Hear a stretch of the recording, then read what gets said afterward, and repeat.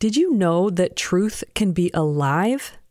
Turns out there are beliefs and ideas that aren't inherently alive and others that are. And the difference is love. Not just any love, divine love, mercy, peace, goodness. This love is the source of wisdom, justice, discernment, and you can connect to it inwardly right now. Here we are inside Off the Left Eye. Stick around to try a guided meditation on connecting to the presence of love and seeing the face of God. Next, Dr. Jonathan Rose, series editor for the New Century Edition translation of the theological works of Emanuel Swedenborg, surveys the 3 pillars of Swedenborg's rhetoric. Then, joined by Curtis Childs, director of Off the Left Eye, we travel to 1760 when Swedenborg took the risk and deliberately broke his anonymity this week in history.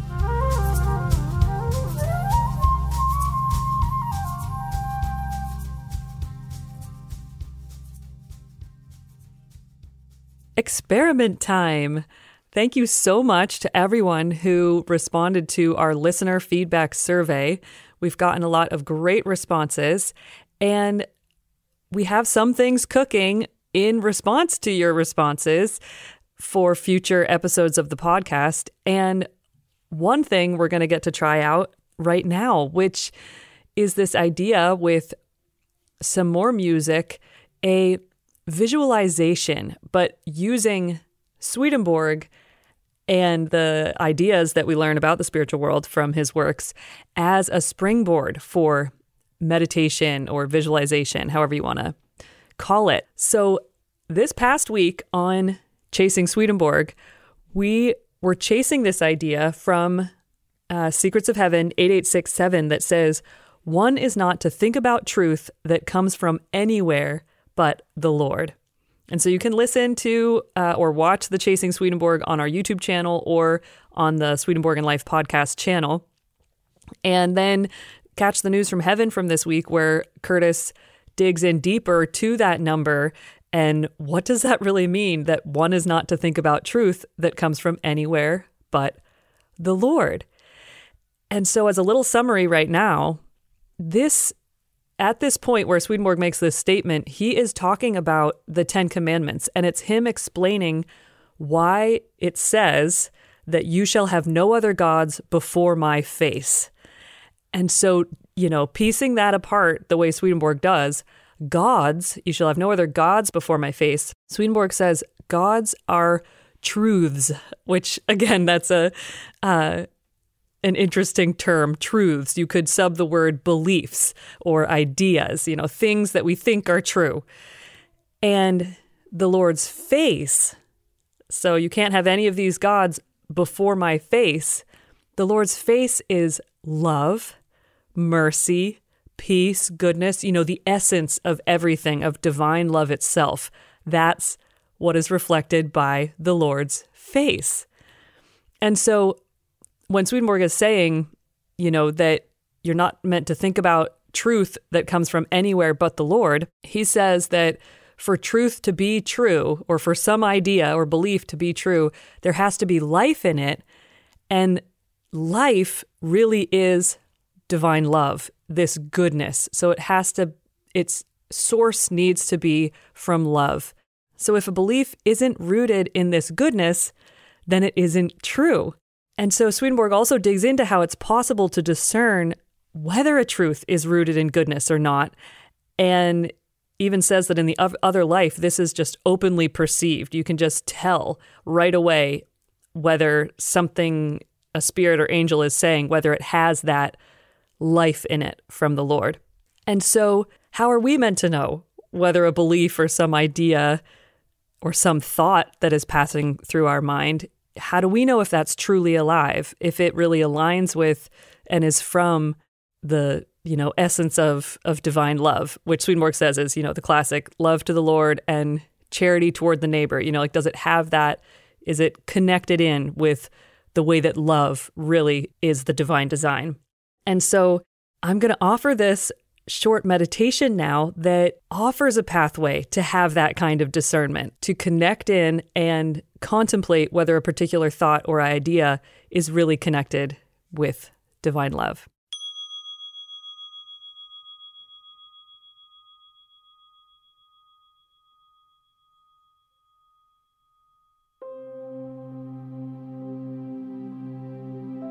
So if you're doing things when you're listening right now, you can just let your imagination follow along with what I say. Or if you have the ability to pause, you can sit down or lie down, even close your eyes, and take a few centering breaths to just become present and even notice how you're feeling in your body right now. And you can consciously center and soften areas of tension.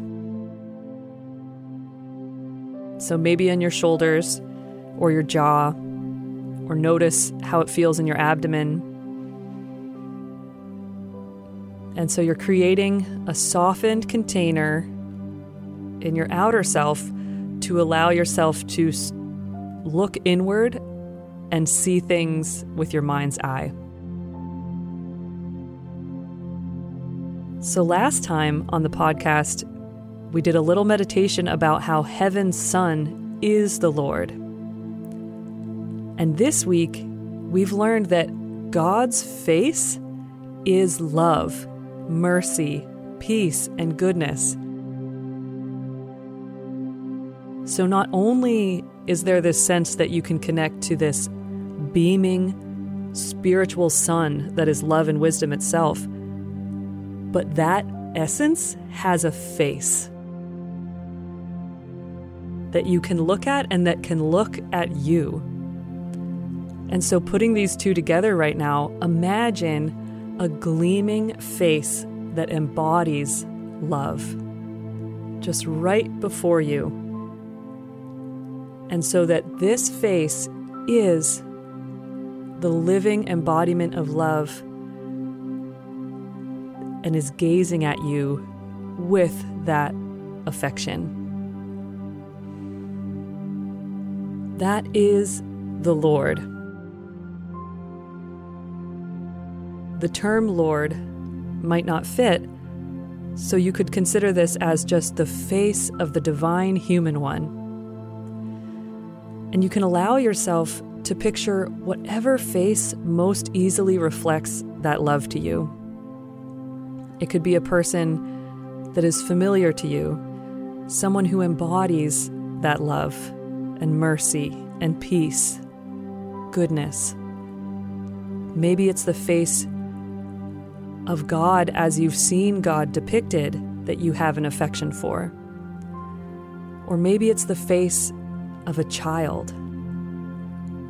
Whatever is easiest to connect to, seeing a face before you that embodies love.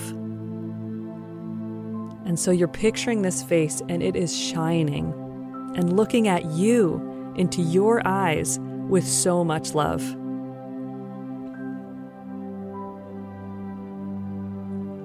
This is the face of the divine.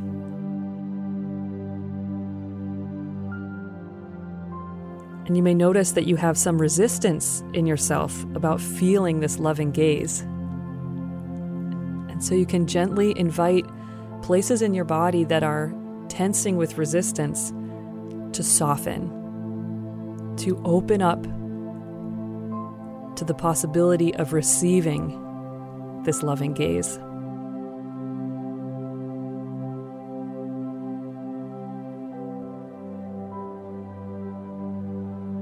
Now pick one thing.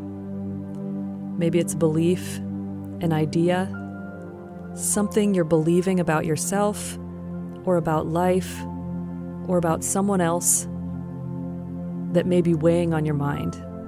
Maybe it's some kind of judgment or an experience of shame. Or maybe it's an issue related to some relationship or your work. And bring that idea to the forefront of your mind so that it too is within this loving gaze. So that it sits before the face of God that is love, mercy, and peace.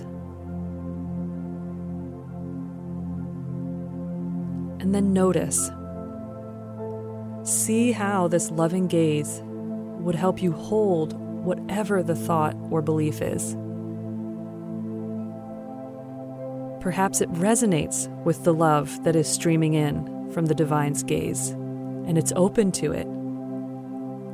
Or if it's not based in the reality of love, or if it doesn't align with it, then what would need to change for it to open to that love?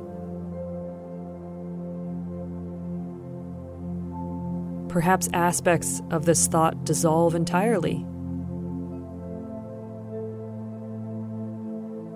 And you can ask yourself, what would you believe about the issue of whatever this thought is in the presence of this love? What new insights come when placed before the loving gaze of the divine?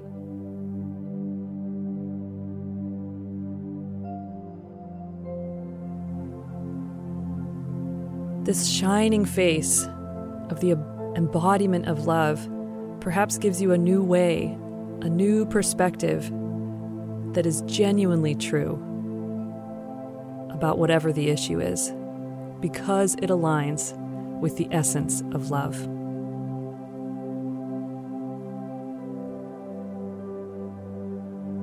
Now you can let go of the imagery and let it all dissolve so that you can just be present to how it feels in your body right now. There is nothing that separates you from that loving gaze. It is within you, and it can be your guide in discerning what is true, what is truly alive, because it comes from and aligns with divine love.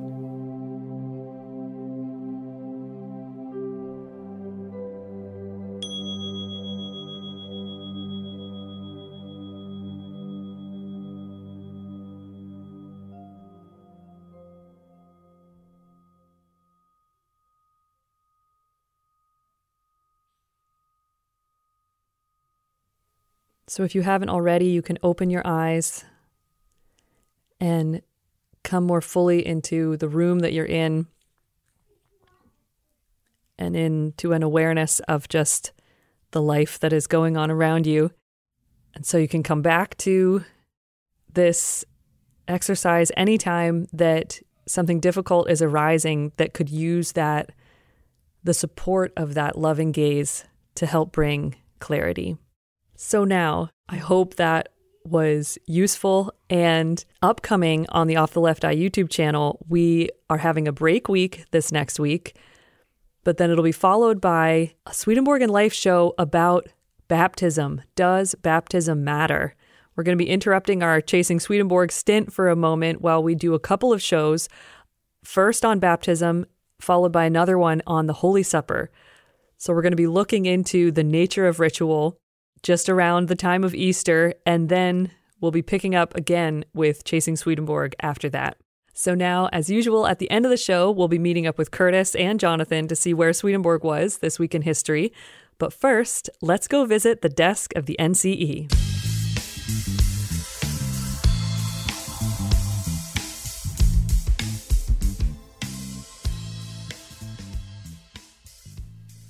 It is the NCE Spotlight. Let's shine our spotlight on the discoveries being made in the work of the NCE. Welcome, Jonathan. Thank you. It is great to have you here, and I'm so curious, what discoveries have been being made in your work lately? Well, one of the works that I've been editing is called Survey in the New Century Edition. It used to be titled A Brief Exposition, Summaria Expositio. Okay. And I would have to say it's one of Swedenborg's least known hits. It's a work that very little attention has been paid to in the last couple of hundred years. Doesn't have the catchiest of names.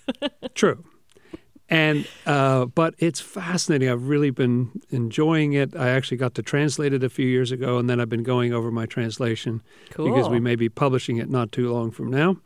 Exciting. And so swinging through it again, and it is quite an amazing little book. It's only 67 pages long in the first edition. Mm-hmm. Latin pages, because Latin doesn't have the or of or things like that, it always gets longer when you stick it into English. But it's brief but punchy. And the date on the work, Swedenborg starts publishing in 1749 of these theological works, I mean. Right. And finishes in 1771. So you have a 22-year span in there, give or take. And this one is from all the way at that other end of 1769. It's just 2 years before his final work, and actually anticipates True Christianity, which is the last major work that he published. And he says that he had promised True Christianity in the back of Marriage Love. He had said, I'm going to give it to you in 2 years. And now the following year, he realizes it's going to take a little longer than that. So I'd better put out a little something so that people know what this new church is and how it differs from existing Christianity. And it's the clearest kind of statement of sort of set them up and knock them down. There's something to offend everyone in there. And a lot of astonishing things. What I've been particularly focusing on, it just got me thinking, how do you, what is persuasive? How do you convince somebody? I think from what Swedenborg says himself, there's really no absolute way. You can't, I don't know, like, Jedi mind trick, just stick ideas in other people's heads. There are various ways that advertising and so on tries to do that. But there's no really great way to do it because of this freedom clause that's in there, freedom and rationality. Yeah. And so I've thought about, one of Swedenborg's most astounding claims is that he had this long spiritual experience, years and years and years of it. And I became interested in the fact that in his early theological works, he plays that card often and early. Mm-hmm. In fact, before you even crack the book, when you just see the title of it, right. You know that Secrets of Heaven is from Things Heard and Seen. It says that right in the title. Heaven and Hell also uses that phrase. New Jerusalem is from Things Heard, if memory serves. Other Planets is from Things Heard and Seen. There are 5 out of 6 of the early works, Secrets of Heaven and the 5 works of 1758, that have spiritual experience right in the title. You don't even get to the first word on the page before you know that this person is having experiences. But that's interesting to me because for someone else to say, I'm having experiences, well, I don't know. You sort of have to evaluate it for yourself, don't you? If what they told you was just crazy to you, would you believe it? Right. Is that convincing? Just because you say you experienced it, I don't know if you experienced it or you didn't, and I don't know what that means for my life. I didn't experience it, so I don't know what you're talking about. Yeah. That's what's so great in this day and age of more openness about near-death experiences where people have experienced these kind of things. And I think that does give Swedenborg's works greater credibility because a lot of what he says aligns very well with that experience. And he has a kind of formula that he uses early in his books once you crack them open. Not all of them, but a number of them. In Secrets of Heaven, in Heaven and Hell, in Other Planets, he'll say right at the beginning, I've been having these experiences. They've been going on for years. Often he'll mention how many years. I think in Heaven and Hell he says 13 years. I think in Other Planets he says 12 years now. At the beginning of Marriage Love in 1768, he has a similar statement in number 1, and he says, for 25 years I've been having these experiences. And so in a number of works, he leads with that card, or it's at least a card that he plays early in the hand. But I'm interested in what goes on in survey. I've just been trying to figure out what is the role of experience in these works, because it's a very important element, but it's not the only element. Mm-hmm. Swedenborg uses two other legs on the stool, so to speak, you know. So there's his own experiences, which he can't prove to you that he had them, but he can talk about it, and it gives him a kind of authenticity. It also kind of leavens his works because they're sort of interesting, because our mind is just set up to, you know, love hearing stories and things like that. And so here he's telling stories like, oh, what happened? You know, I'm interested, you know. And so it adds a kind of seasoning to it. There are two other things that he relies on very heavily, and one is what I would call rational argumentation, for which the soundbite would be, does that make sense? Now, that's something he can't control, what makes sense to you, to the reader, you know, but he'll put something out there like, here's an argument, consider this, consider that. And he'll appeal to the reader's, rationality, and sometimes the reader's experience as well. The third leg of the stool is Scripture, because in the Europe of his times, not universally, but to a lot of people, that was God's holy truth, you know. So if you can show it to me in the Bible, you'll have a much better time trying to talk to me about this than if you just tell me you had an experience that I can't verify independently. Yeah. And so he's got a difficult job there, too, because his view of Scripture was changed by his spiritual experiences. And some people will think, well, you were talking to evil spirits and they misled you. And, you know, that's kind of a common charge amongst some people about Swedenborg. But through these three, he sets up an interesting kind of, you know, that's how he argues his case, I think. Yeah. Does this make sense? How does this fit with this Scripture? And let me tell you about an experience I had. So to get back to survey, what does he do in survey? I was just interested in the role of spiritual experience and how these three fit together. Yeah. And what he does is he quotes from the Council of Trent, which is Catholic doctrine. He quotes from the Book of Concord, which is Protestant, Lutheran doctrine.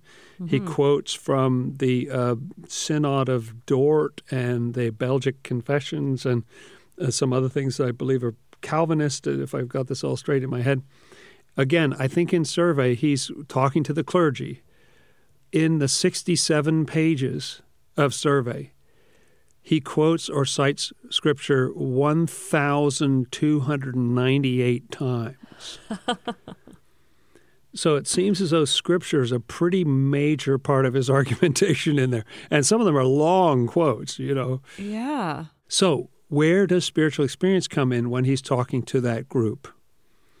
Well, it has 120 section numbers in the work, if you can picture that. And the first time he openly mentions his spiritual experiences is in section 85. It's down at the end. It's in, and the end of the book has a bunch of spiritual experiences in it. But he doesn't lead with that card. Yeah. He plays a lot of, several rounds or hands or whatever you want to call it without ever playing that card. There are certain little hints that if you know he's having spiritual experiences, you would see, oh, I see, that's probably where he gets that. But he doesn't even say it. He only uses the word experience of himself 6 times in the work compared to these almost 1,300 Scripture references. So it's not much about his experience. And instead of this usual formula where you say, by the grace of the Lord, I've been having these experiences for X number of years now, and this is why, and all that. Right. No. All he says is he's in a particular section where he's talking about the fact that people who believe in faith alone, which was most of his audience, are meant by the goats in Scripture. And those were fighting words back then. People knew what that was. It's not good. It's not good to be a goat. And then he just throws in section 85, my spiritual experiences have taught me that people in faith alone actually look like goats in the other world. Nothing about how many years I've been having this experience or, whether the Lord grant him this access or anything. It's just like, people like that look like goats in the other world. And I was also interested in who he thinks these experiences will convince. And there is talk about his experiences being convincing, but there's only one person who is convinced by them, and that's Swedenborg himself. It's very interesting, and it seems like when he started, he wasn't convinced because he says, through an abundance of experience, I have been convinced beyond the shadow of a doubt that this is the case. Yes. That's a powerful statement, but he doesn't say, I expect my experience to transfer to you. You need to buy it. I'm just telling you, I had the privilege of having the experience, and I'm convinced. Take it or leave it, for what it's worth. Right. And a final thought about all this is just that I wonder whether, because he started putting his name on title pages in 1768 with Marriage Love, and then he puts his name on the title page of this work, Survey, he has been breaking his anonymity now for 9 years, first in Sweden and then in other parts of Europe. Does he not need to even play that card? It's just an interesting thought. Oh, does his audience already know Swedenborg, the spiritual experience guy? He doesn't need to. By the way, my name's Emmanuel, and I've been having spiritual. He doesn't have to do that little speech. I just wonder. Maybe it was so widely known by then that he actually didn't have to play that card.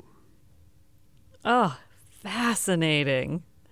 That is so interesting to think about. And I don't know if I would have ever quite put those pieces together, but I love hearing about that study from you. And I'm excited because we're going to get to go where we're going this week in history is back to the early days of when Swedenborg's anonymity was changing, when word was starting to get on the street that, hey, there's this guy Swedenborg and he has spiritual experiences. So, you're kidding. That's awesome.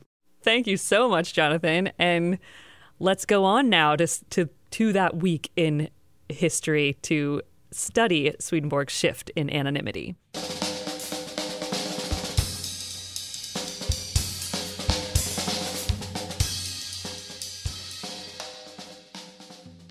Hello? Are you there?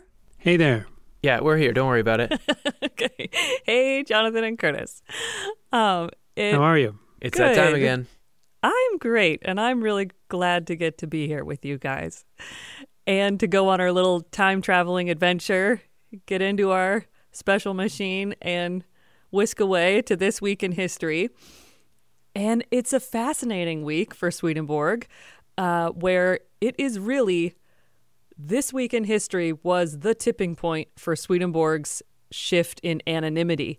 And even being able to pinpoint the day when Swedenborg went viral in Sweden, at least. Yes, which also that's important. It was Sweden, not everywhere else. There's strategy involved. And we did explore some background to this in episode 2 of the podcast that was called Marriage, Work After Death, and Swedenborg's Anonymity Change. And also, if you want to get into all the details yourself, you can read the introduction written by Dr. Jonathan Rose to the volume of the shorter works of 1763. But what we're getting to dig into now is that this week in history, on March 5th in 1760, was when Swedenborg had this visit from a certain person named Count Carl Gustaf Tessin. And sounds like he's from Despicable Me or something. Yeah, he sounds important. If you've got that name, you're important. And so Count Carl Gustaf Tessin on March 5th went and had a visit with Swedenborg. So now freeze frame there. He's this gentleman coming, they're sitting down in the sitting room.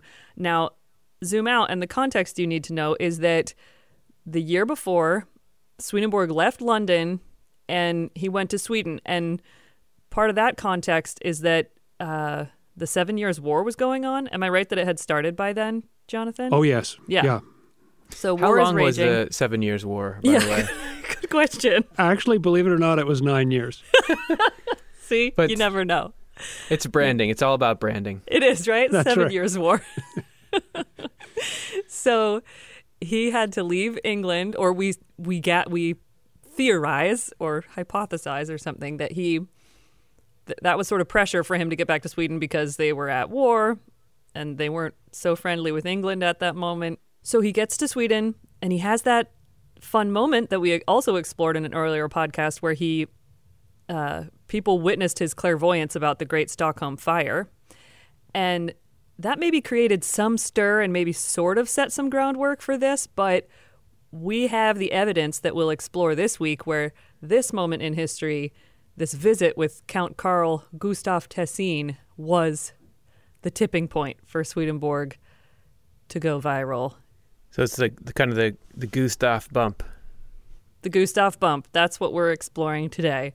So who was this Gustaf Tessin? And he was a confidant and advisor to Queen Lovisa Ulrika, who was the queen earlier. She's not the queen currently in 1760 in Sweden, but she had been. And he was also around that time the president of Chancery, if I'm saying that right. And so that's sort of the equivalent of the prime minister. I'm running on your research here, Jonathan, for This for is the all intro. wrong. Yeah. And he was a member of the Privy Council. He was an ambassador. He was the tutor to the future king, Gustav III. So, like, he knows people, and he's involved in Swedish government. But even in the 1750s, he sort of alienated himself from at that time the current king and queen of Sweden, and had withdrawn from public life. But he's still kind of, he's still connected. It's a small world, and I don't know what led him to calling up Swedenborg and asking for a visit, but he has this visit on March 5th, and we know about it because he wrote about it in Tessin wrote memoirs, his own memoirs, and so he recounts this visit that he had. And by the way, his memoir writing was right up there with Swedenborg. I think there are 29 volumes of his diaries that survive. Oh my. Wow. That's impressive. See, this is why we have you here, Jonathan. You know things, but I don't know. You are an expert in that guy's diaries. Yeah. Where was Tessin this week in history? We could just have a whole spin-off show. Go from a niche audience to a really niche audience. Yeah. So Tessin, now we're back to our freeze frame. It's Tessin. He's sitting down in the sitting room with Swedenborg, and Swedenborg, or maybe Tessin asks, I'm not sure, but they get to talking about Swedenborg's spiritual experiences. And Swedenborg tells him, I've been having these spiritual experiences for 16 years. And even tells Tessin that I spent this whole day in the spiritual world with a mutual acquaintance of theirs who had died like the week before or something. His name was Ehrenpois, if I'm saying that right. And he tells Tessin these details like, oh yeah, Ehrenpois, he's serving as a judge in the society he lives in now, and he shares some other things about his perspective on the afterlife. And then he even predicts to Tessin, he says, in the spiritual world, you are going to get appointed to the Privy Council in the afterlife in some society, and sort of predicts that for Tessin. And even sort of funnily, Tessin is like, oh, no, I've had enough. I hope not, because I'm done with that. He'd dealt enough with like privy councils in this world. And I think Swedenborg said it was going to be immediate, didn't he? Wasn't there some suggestion in there that right after he dies, he's going to be back in, at full throttle? Well, like they have plans for him or something. So that means that, look at that. It's not that the afterlife, everyone's just waiting for what God says to do. I mean, that must be the Swedenborg is hearing people in that society say that they have these plans to appoint him, right? It seems like this is very much appearance of people doing things, and interesting that it's almost like the NBA draft that the people in that society know who's about to become eligible, and then we're gonna pick this kid up. We think it could be really good. That's hilarious. I know. It's astounding, isn't it? Yeah, that was the aha to me about with like reading this little bit of history was like people get put to work right away. Like this guy Erhenpois had died the week before, or even if it was a matter of days, I forget. No, it's maybe about a week, and now he's like, oh, he's serving as a judge in his society. Like, well, that was a quick, in training, like getting on board. Like, here's how you be a judge. This is how courts work in the afterlife or whatever. Yeah. Hey, how come you can't sentence me? You were a human on the earth like 5 days ago. Right. So it's so different. Your robe doesn't even fit. Yeah. You don't even realize that your house reflects your mind yet. Exactly. But here, go to work. We've got work for you to do. So I think that's amazing. So this Tessin, he's amazed hearing all these things from Swedenborg, and he tells his friend Telos, who is also in the government in Sweden, and he's a counselor on the Board of Mines, which is a special position to have. And his friend Telos writes a letter to somebody else, and in this letter from Telos that we have, it sort of gives us a window into seeing how this was this moment of a real turning point for Swedenborg's anonymity. So he says, some years ago, I had the honor to take part in a correspondence on magic and mystical philosophy. We have now got hold of the right man for this purpose. So he's writing to a friend about this. Telos is. A very short time ago, the whole town was almost in alarm about it, and the affair spread surprisingly fast, for not a breath was heard respecting it before my departure. So that's where he mentions, like, this whole big buzz. It is Swedenborg, who has communication with the dead whenever he chooses, and who can inquire after his former departed friends when it pleases him, whether they are in heaven or hell, or whether they hover about in a third nondescript place. And then jumping down, he says, all this he reports without a screw seeming to be loose in the clockwork in any other respect. He has also written a book upon communication with spirits, which has been printed in England. I have not yet seen it. Nor would I have lent my credence to all of this stuff had I not heard it yesterday from Count Tessin's own mouth. So there you go. This guy Telos is saying he hears from Tessin, I heard all this stuff. Have you heard of Swedenborg? Have you heard of Swedenborg? And it's this whole big buzz where everybody's talking about him. Can I get that on my LinkedIn profile? Like not a screw loose otherwise. Yeah. We should quote this. We should stick this on our website. Like reference this famous governor. This is what he said about Swedenborg. Back in the 1700s maybe, but still. I'm pretty sure that Swedenborg must have contacted Count Tessin. Okay. They knew each other. They worked in the government together. So the fact that Tessin, the first thing he writes in his diary was, I started talking to Swedenborg about heaven and hell. Now, Swedenborg published Heaven and Hell anonymously. How does Tessin know that Swedenborg wrote that? And what is Tessin doing at his house? I think Swedenborg must have extended an invitation and thought about, okay, I'm going to start at the top because, as you said, Tessin was about as high in the nobility as you could get before crossing over into the monarchy itself. There's sort of a three-pronged approach. He talks about his spiritual experiences. He talks about his books that have the spiritual experiences in them. So people are getting that message of, oh, if you want to know more about these spiritual experiences, read Heaven and Hell. And he gives a little spiritual gossip about, people they know who've just died and what's going on with them. So, and even what's going to happen to them themselves when they pass on. That is just amazing. And that makes sense so Swedenborg would be the one going after Tessin, saying, hey, I want to show you this book I got or that I recently published or something. Anyway, and invites him over and kind of has this exchange.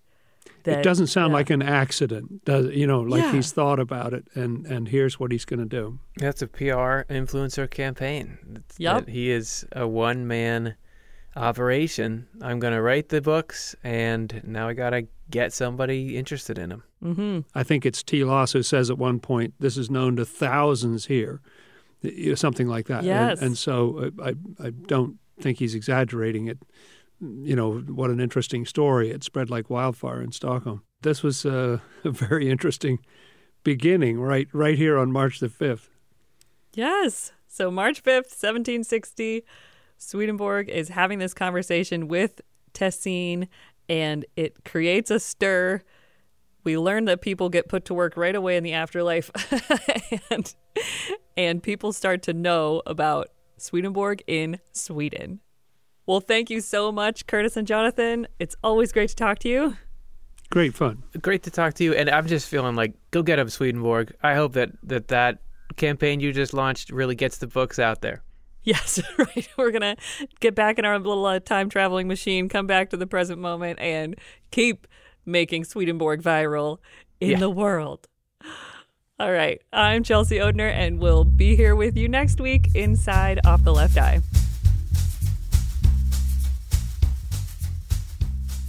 I hope you enjoyed this week's episode of Inside Off the Left Eye. Subscribe to Inside Off the Left Eye to never miss when a new episode comes out. And while you're at it, rate us on Apple Podcasts and leave a review. That would be a huge help in helping others find the show.